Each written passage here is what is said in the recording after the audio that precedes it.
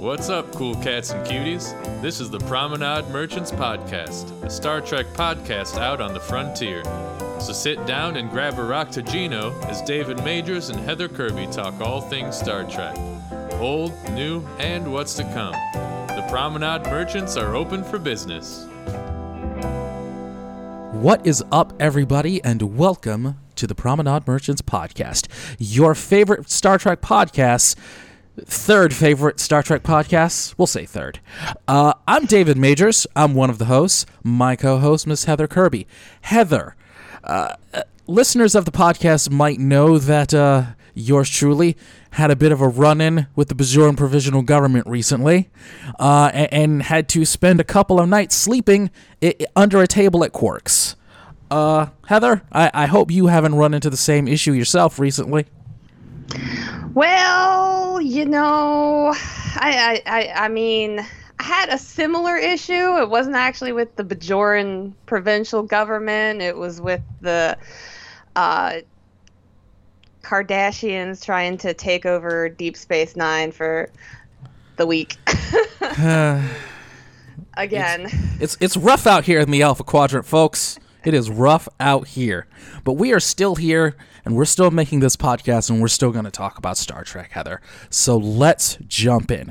As I've said many times before, there's a lot of Star Trek happening right now in this current era, and we've got to cover a bunch of it. So let's just jump in with the old business. New listeners to the show, we go old, we go new, and we go upcoming. And we're going to start with a little bit of classic Star Trek, sort of. There's a lot of new Star Trek energy and hype right now. We are in this current era of Star Trek where things are moving forward. But you can't move forward without remembering to look back every now and then. So, Heather, with the recent deluge of new Star Trek, have you been checking out any of the classic Star Trek lately? Oh, see, that is such a loaded question because the answer, most honestly, is no. When I go through and watch Star Trek, I kind of do it like just start at one series and go to the other, and I've been slowly doing that again over the past year. But since Lower Decks started, right around the time I was finishing up The Next Generation. So the next one I was going to move on to was Deep Space Nine, but then I had a couple other things came up and other shows popped up, and I haven't started Deep Space Nine yet. So the most honest answer to that is no. But like I said, I like to say I am an all-purpose nerd, so I'm always watching something. It just doesn't happen to be classic Star Trek at the moment. Well, remember, you're dealing with someone who went through his rambunctious, rebellious teenage years waving the anime flag high and proudly and loudly. So the whole all-purpose nerd thing, that's totally okay with this reformed weeaboo. That's totally okay. Also, from me, kinda no, not really. Not really. I know recently I had said that I'd really been getting into Voyager, and that still holds. But since Lower Decks and Discovery came back, Voyager has kind of been put on the back burner, and really a lot of the classic Trek has been put on the back burner a little bit, because for me, I will pick a series and maybe do 2 or 3 episodes at a time, go away for maybe a day or so, and then go back. I never try and just binge with any Star Trek, because I just don't feel that it's my way to consume it. I'm making my way back to Enterprise eventually.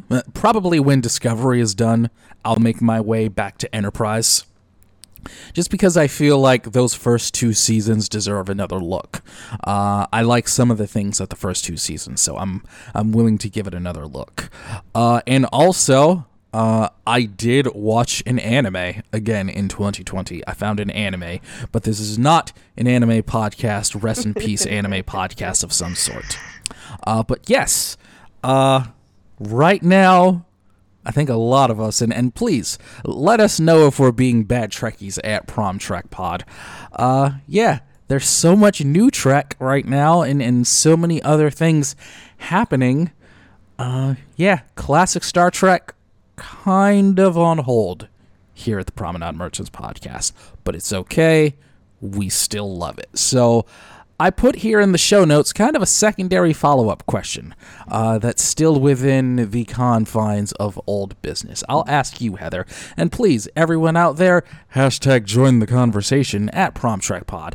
Let us know. I want to ask you, Heather, for all of the classic Star Trek shows, can you tell me your favorite first episode?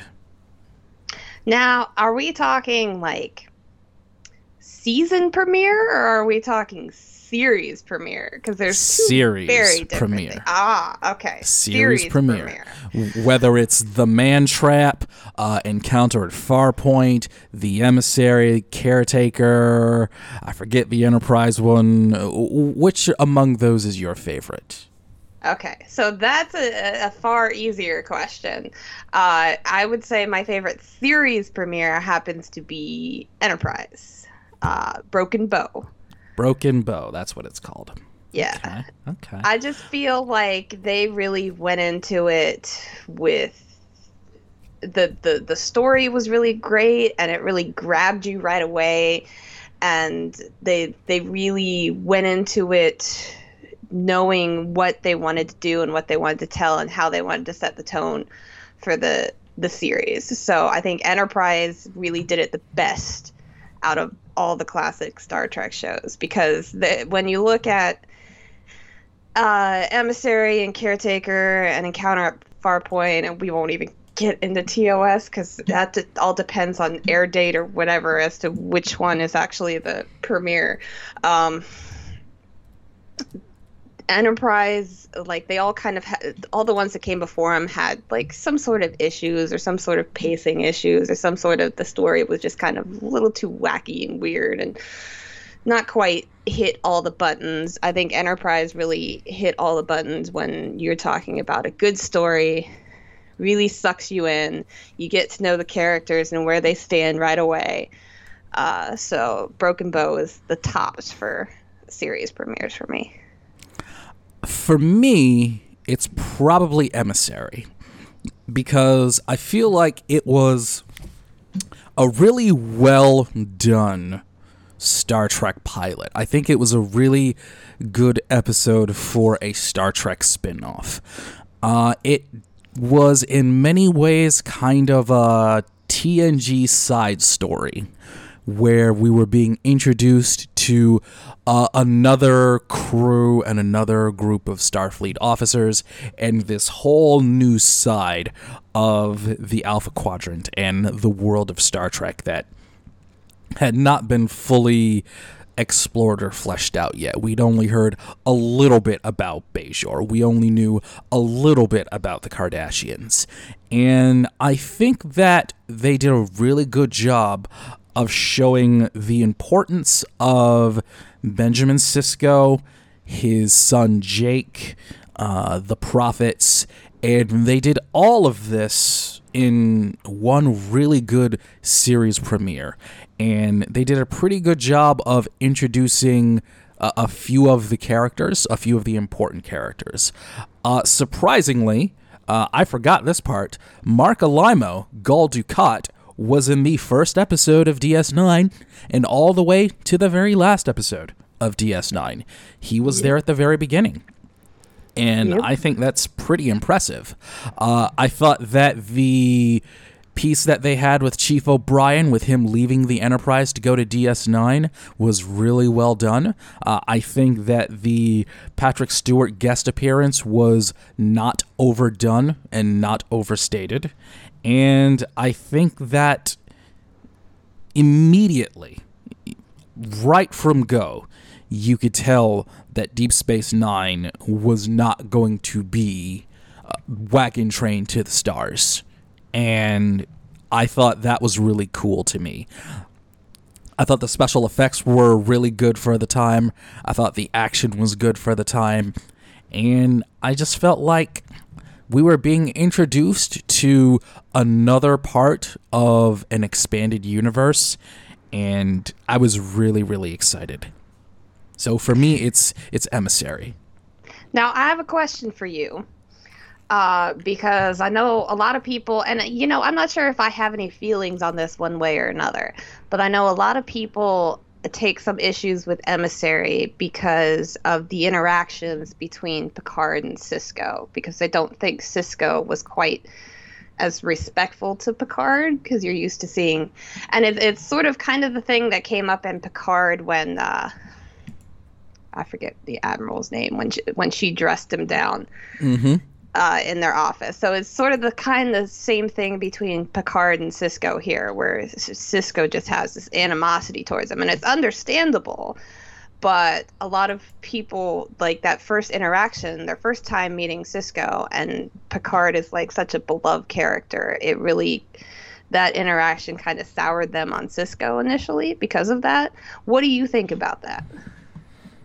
I think that because The Next Generation was such a monsterly successful series, I understand why people would feel that way. But I think that Emissary did a really good job of showing the consequences of what happened.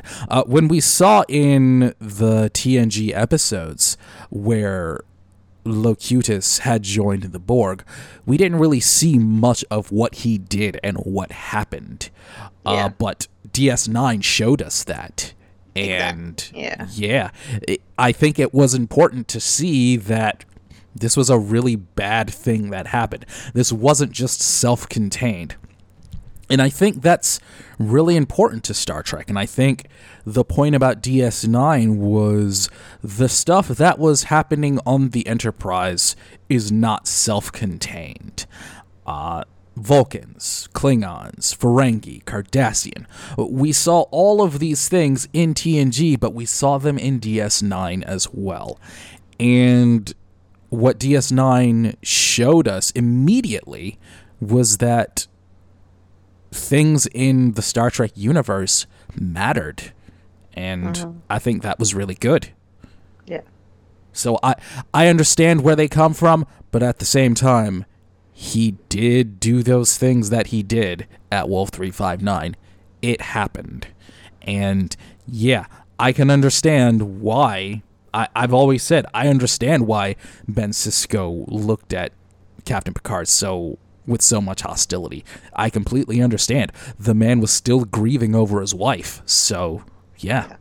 I felt it. I understood. Okay, so one last shout out I have, because like I said, I mentioned the craziness of TOS earlier on this topic. It's not technically a pilot episode, but it is the television pilot of Star Trek. I am a huge fan and supporter of The Cage. As much as people actually didn't get to see it until years after, or they saw the footage of it during season 1 of TOS. The Menagerie. The Cage is what sold Star Trek to the networks. I mean, as much as it didn't air right away, it's the story of what this show and what this universe is ultimately going to end up to be. And I'm a fan. I think The Cage is one of the best episodes of TOS, definitely. And like I said, our last episode, I'm not a huge fan of TOS. As much as it has little small issues and some of the wording, like, oh, women don't belong on the bridge. Yeah.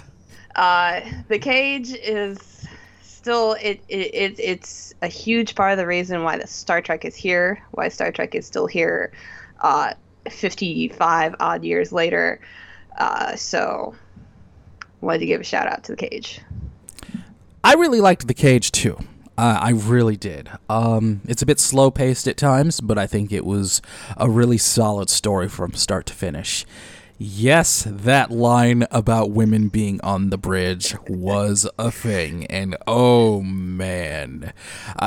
I have to think that if I'm Lucille Ball back in the day, and I see that line, or I get the script, I'm going to Gene Roddenberry and I'm saying, dude, really? If I'm Lucille Ball, I'm telling him, you better take that out. And overall, yes, I enjoyed The Cage too. I think it was really well done, especially for the time and given what sci-fi was at the time. And hey, if not for The Cage, we wouldn't be here, would we? Nope. And that's all right with me. Okay, new business. So, yeah, I got nothing. Oh man. Discovery is back. Yes, it is. Star Trek Discovery Season 3. Our first 2 episodes. That Hope Is You, Part 1. I still don't know where Part 2 is. And Far From Home. Heather, holy crap.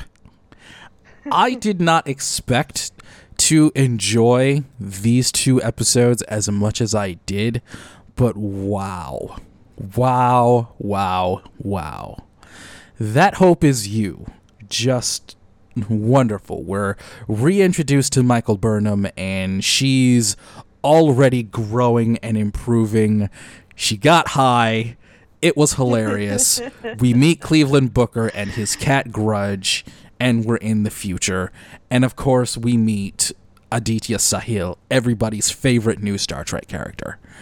That Hope Is You, Part 1. Heather, how'd you feel about it? I kind of the same. I mean, I went into it not knowing I was going to like it, but not knowing I was going to love it. It really hit all the amazing notes, and one of the criticisms of the first 2 seasons of Discovery, which I actually agree with, because there's not a whole lot, I'm going to be honest, but one of the ones I actually agree with is a lot of times some of the episodes feel kind of rushed, like they're trying to fill in so much in one episode. And what they did with these first 2 episodes was that they took their time to tell these stories of what they've been through, how they got there, what they're feeling and thinking and hoping, and all the emotion packed into this episode. And just watching Michael go through these emotions of her situation and how she's alone and how she just needs someone to trust. Wow.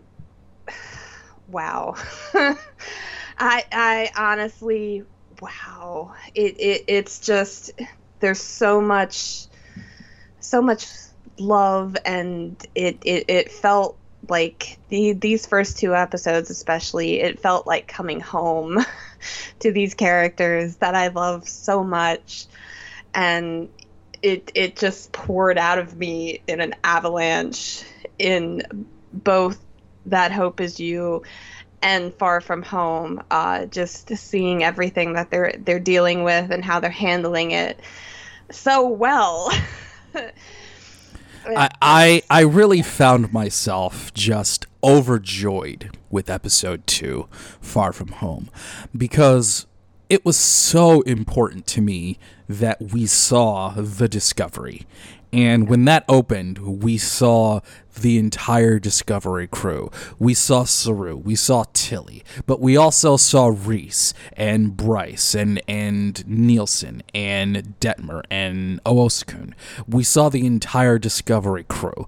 And the hallmark of this episode was seeing the entire crew of the Discovery working together for a common goal, despite Philippa Georgiou, to get the ship back in working order, to deal with this first contact situation in this strange land in the future. And we saw Saru being an absolutely exceptional leader. I said on Twitter when we were live tweeting Disco on the Prom that in Far From Home, we saw the Captain Saru that Discovery fans have been wanting to see. We saw him there, and it was fantastic and incredibly satisfying. Just the way he was able to talk to Tilly and keep her from losing control of her fear and instill some confidence in her, despite Philippa Georgiou making the point that Tilly makes a great first impression, and she really did. The rest of the ship and the crew, putting the ship back together, just the whole team unit thing, I was so down for that. Even Jet Reno, it had her moments, even when she was on drugs. Absolutely just falling to pieces over the dynamic between Hugh Culber and Paul Stamets. Dr. Culber trying to nurse his husband back to life, despite Stamets wanting to get out of the cell regeneration chamber and go back to work, even though he had just taken a giant shrapnel wound. Those two are just a wonderfully entertaining couple, and I can't get enough of them. They're great. That's kind of the same dynamic you see with Riker and Troy, those two, and it's just, they're fun. Like, they very clearly love each other, but they also bicker like an old married couple, and it's kind of great. And it also really gave Culber the chance to show his bedside manner and show his skills as a doctor, as a physician. And I'm so big on Wilson Cruz as Dr. Culber. He's my guy right now. I absolutely love both of them, actually, Anthony Rapp and Wilson Cruz. I think they're just both fantastic. Also, let's talk about this one, Heather. Lieutenant Kayla Detmer. In the beginning, when the Discovery crashed, she took a pretty bad fall. She, on impact, she looks like she took a shot to the head and then fell pretty hard on the floor. Looks like she got hit pretty hard. What do you think? It looked like Dr. Pollard healed the cut on her head, and physically she seemed okay. But yeah, she's clearly not completely okay. I'll ask you, Heather. I know I've seen a couple of theories online. One I really don't like in particular, but I'll ask you. What do you think's going on with Lieutenant Detmer?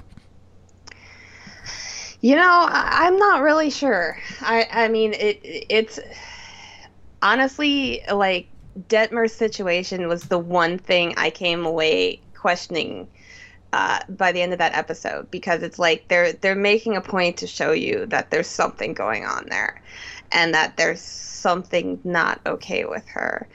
And this just kind of came to me actually earlier today when I was rewatching it before we recorded this, that I think it has, and as much as I don't want to go down that road again, like we did last season, I think it has don't say it. Don't to say do it with her implant. Okay. Now there is one theory I've been seeing that is semi-related to her cybernetic implant, and I really hope this isn't it. But I've seen some people saying online that it might have to do with control, and I hate that. I absolutely hate it. Yeah, I don't want it to go there.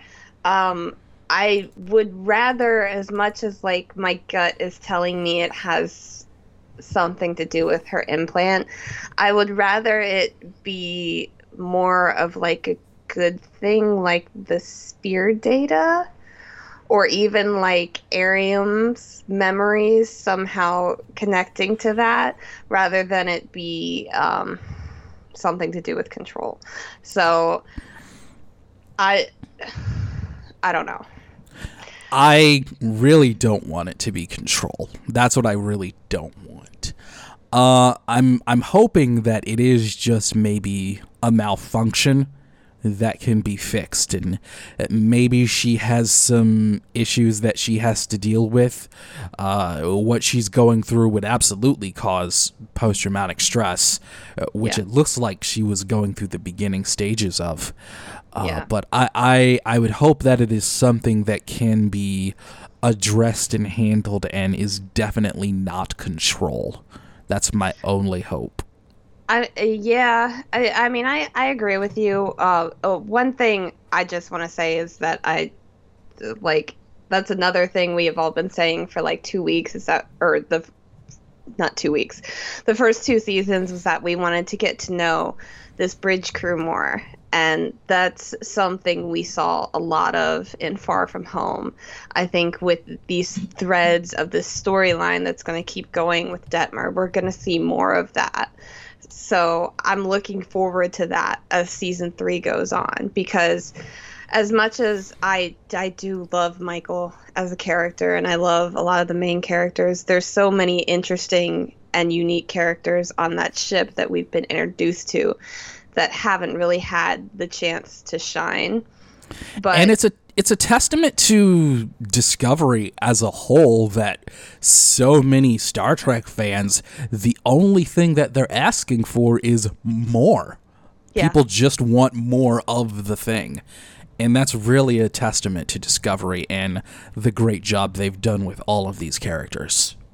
I mean, we actually got Nan, who is promoted to a series regular this year in season 3, Rachel Antrell, who plays Commander Nan, which is going to be incredible because everyone fell in love with her character in season 2.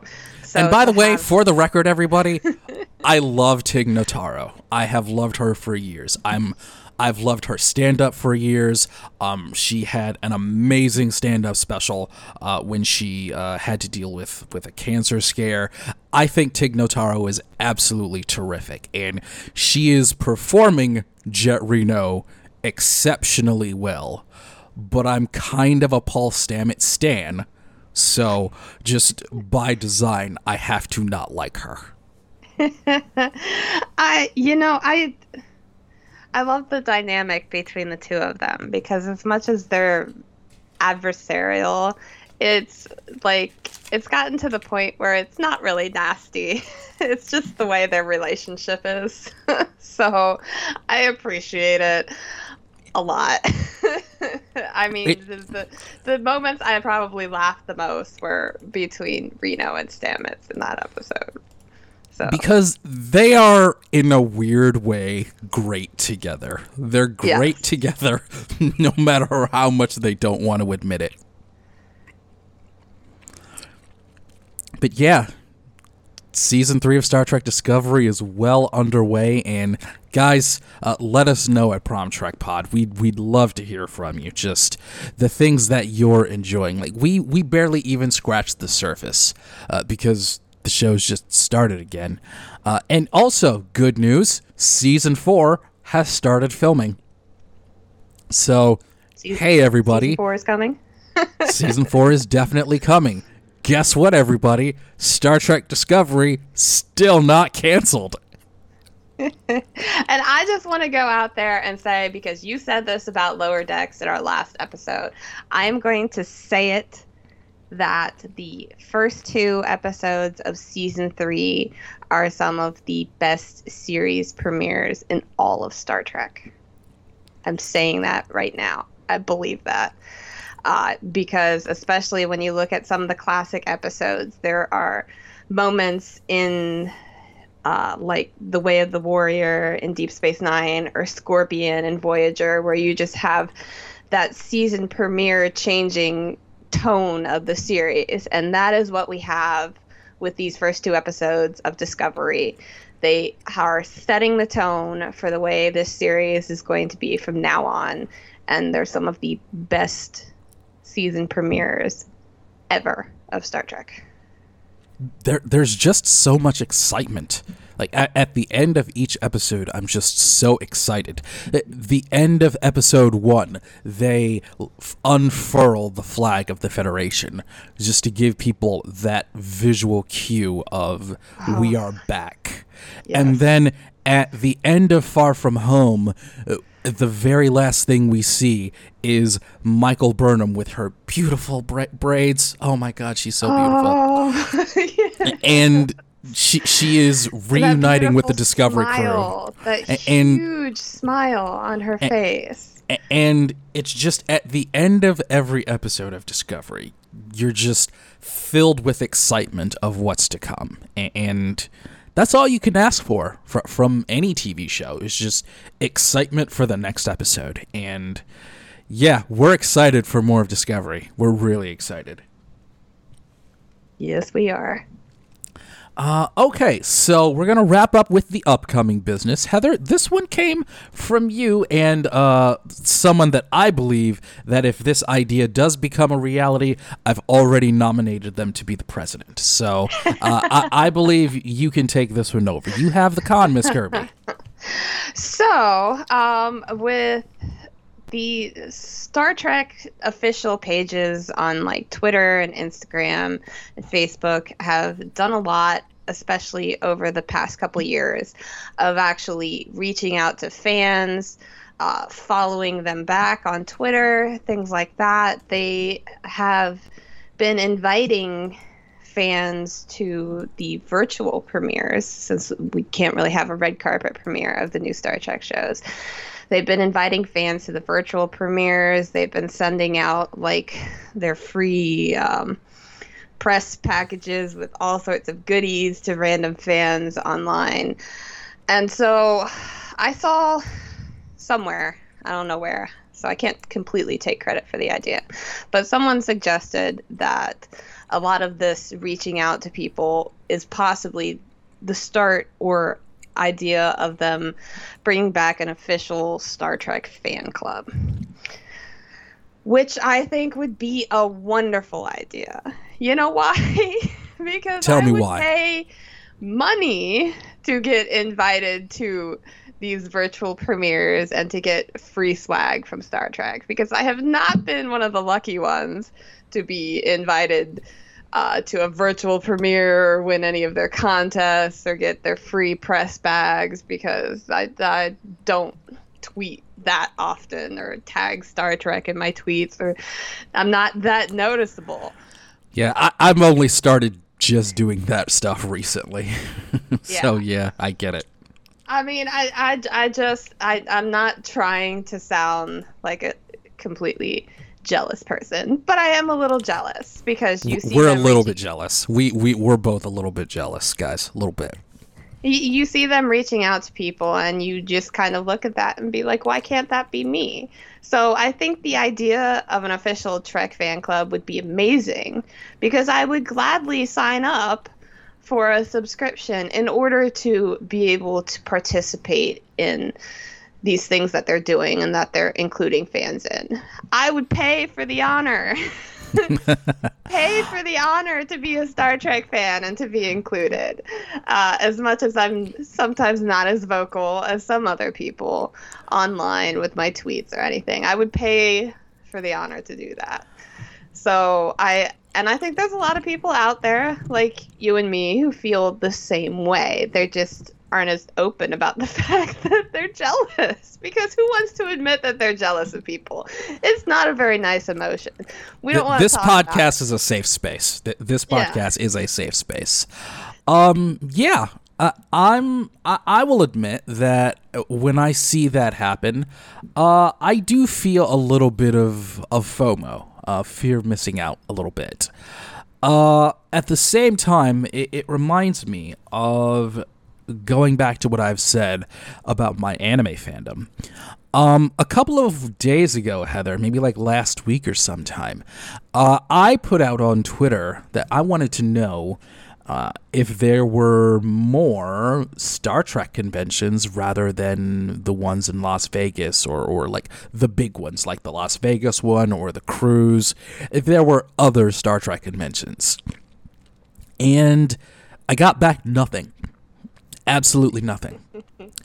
Yeah. And it reminded me of the fact that in the anime space, there is a perpetual grassroots fan-driven campaign. There are conventions all over the country going at any given time before the pandemic, of course. Regional, statewide, larger ones, whether it was because we're in the Midwest, we could go to one in like Chicago or Columbus or in my hometown of Detroit. In the anime side of things, that fandom is one that is constantly churning out ways to interact with fans and interact with the creators. The Star Trek fandom doesn't really have that. And I think that for that reason, a fan club would be a really good idea. Like, Yeah. I would love the idea of there being an official Detroit, Southeast Michigan Star Trek fan club. Or we would be like a region charter member of the official Star Trek fan club. I know you would love something like that for Ohio. I would love something like that here. And I think the idea of ways for, not just ways to interact with the people that make the show, but for ways for other fans to connect and to share in our love of this franchise is something that would be really, really positive for everyone involved. Especially right now that Star Trek is in a resurgence of content, now would be the perfect time for a fan-driven campaign to share what makes Star Trek great. I think it would be a really good idea. Also, when it comes back to those conventions, as I mentioned, they're not cheap. I can drive to an anime convention in Ohio or Indiana, make a weekend trip out of it, share a hotel room with some friends, get a badge, have a good time for the weekend and come home. And it would not cost nearly as much as one trip to any Star Trek convention in Las Vegas, and certainly not the cruise. That's just completely out of the question. I think that is something that could be addressed with a Star Trek fan club as well, as to just open things up for people who may not be able to save the money to go to Las Vegas every year to do that. And I think that I agree with you completely, Heather. A Star Trek official fan club right now would be a great idea. Yeah, I mean, I second with you on the convention thing. I love going to conventions. I can't afford to a lot of the times, and as much as I dream about going to Vegas, it's a matter of I think I will get there once, and I don't know if I'll be able to afford to get back. But I know that back in like the 90s and in the heyday, there were Star Trek conventions all across the United States. And I think the fact that Star Trek had been off the air for like 15 or so years really made those conventions die out. So we're at the point that there's the major Star Trek convention, and that's the big one in the U.S. every year. And like I said, I mentioned to you, I know of a couple on the East Coast. There's one in Maryland, I think, called Shore Leave. It's not directly Star Trek, but it's a science fiction convention. They always have Star Trek people there. I know the Trek Geeks guys, who are based up in New England, have a lot of plans to get more conventions and more Trek conventions going. But I honestly, like, besides you and maybe a couple other people, I don't know a whole lot of Trekkies in the Midwest area. So It would really be a benefit. It's kind of wild because I know a bunch, and not just in my immediate family either. I think it would really be a benefit to the fandom if we could get these smaller treks or these smaller conventions going again, because not everybody can afford to go to Vegas. Not everybody can afford to go to Vegas every year. Not everybody can afford to take an entire week off to go to Vegas. I mean, most cons are like Friday, Saturday, and Sunday. Vegas goes Wednesday, Thursday, Friday, Saturday, Sunday. Like, that's how many people can afford to go to a 5-day con every year?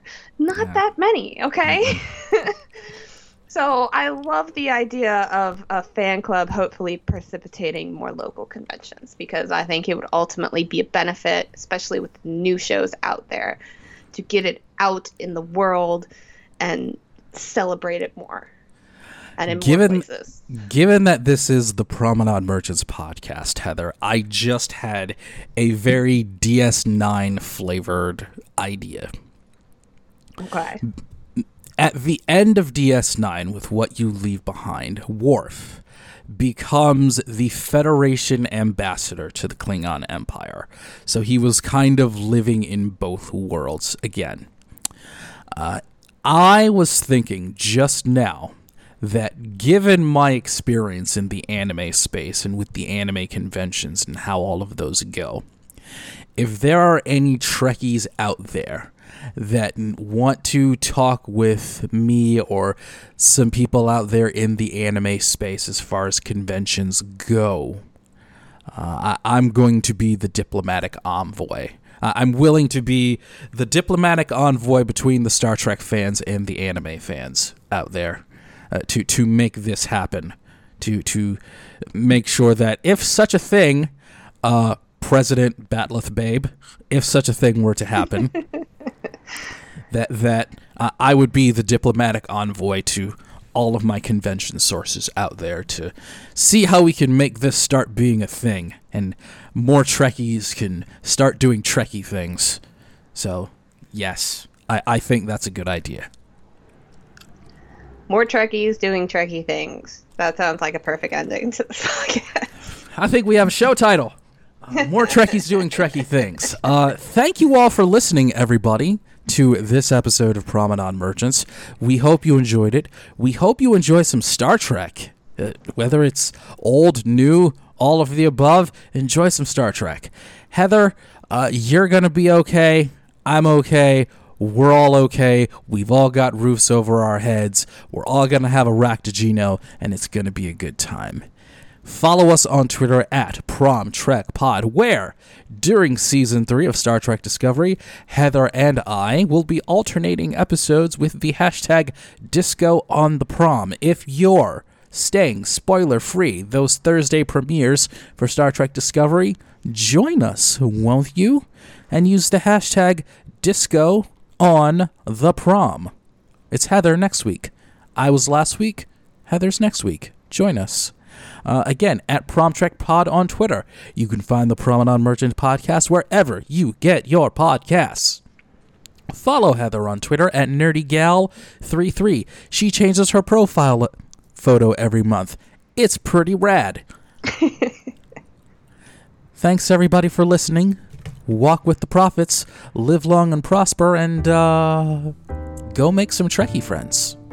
The hope is you.